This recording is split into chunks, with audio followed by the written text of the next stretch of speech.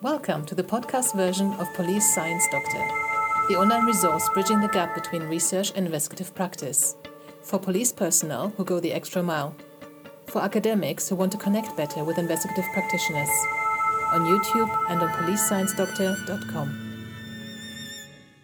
Hello everyone. This is Suzanne Knabe-Nicole from Police Science Doctor.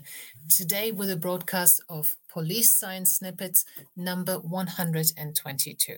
First of all, Police Science Doctor is an educational website for law enforcement around the world that tries to bring research findings in the fields of criminology, police science, investigative psychology, forensic psychology, intelligence, and all that stuff into the hands of the practitioner, because there is no real efficient direct link from the academics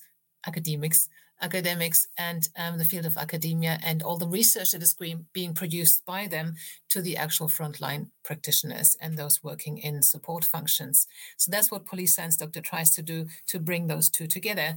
And one of the things that I do for this purpose is the Police Science Snippets. I go through lots of recently published journal articles and try to identify three nuggets of golden nuggets of information, basically, that I think could somehow be useful to you and your role. Of course, this will vary according to what your role is. There might not be something for you every week, but every week I do bring three of those to you. I email them to everyone who's on the free Police Science Doctor email list, so you get the snippet and the link to the original research in that email. In order to get onto that free email list, no obligations, you can cancel anytime. Just Google Police Science, go to Police Science Doctor and enter your details into the form that pops up or that you can find at the bottom of each page.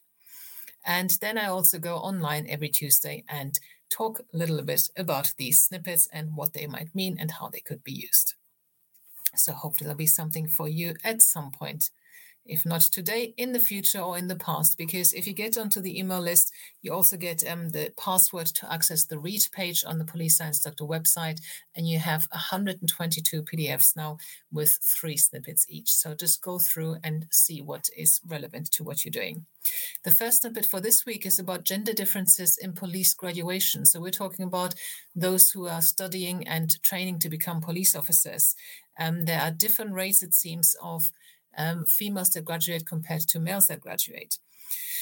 It says here, lower police training graduation rates for females can be explained in part by the stress environment of police training, as female trainees are more likely to respond to a less combative adult model of learning. While stress resilience in policing is essential, a focus on stress overemphasizes police aggressiveness. Now, this is something that in the UK, at least, we very actively try not to do. We practice policing by consent, and we'd be more likely to train de-escalation techniques rather than, stimulate lots of stressful situations, I hope. Another factor is the low female to male ratio in police training. Higher proportions of females actually increase graduation rates of both genders, both females and males. Longer training programs also reduce female graduation rates due to their higher levels of caregiving responsibilities. On the other hand, higher instructors' level of education and the police organization's affiliation with academic institutions increase female graduation rates. So there are a few things that are making it less likely that more females are going to pass, and there are a few things that can be done that do make it more likely for females to pass. The second snippet is about guilt by association. So this study looks at the effect of one youth's arrest on their social network. It has been found that a friend's arrest increases a youth's own risk of arrest over the next year, even if ties with the arrested person have been cut. Police arrests are harmful for the youth's social network. Now, we've known for a long time that incarceration of adults and youth is very, very harmful and increases reoffending. And I would always argue that only the most serious and dangerous offenders should actually be incarcerated. Everybody else should be dealt with in different ways. And there can be very constructive and cost-effective ways of doing so that actually reduce reoffending. But prison is not it. But this is actually talking about arrests. Now, if somebody has been up to something, they do need to be arrested. So I don't have any alternative to offer here, but I think it's very interesting that this has such a contagious effect It doesn't say. I mean, I've only read through the abstract of this article, so there were controlling variables, but I don't know if what these circumstances were in which the youth was arrested. And the last and final snippet for this week is about urban tourism theft.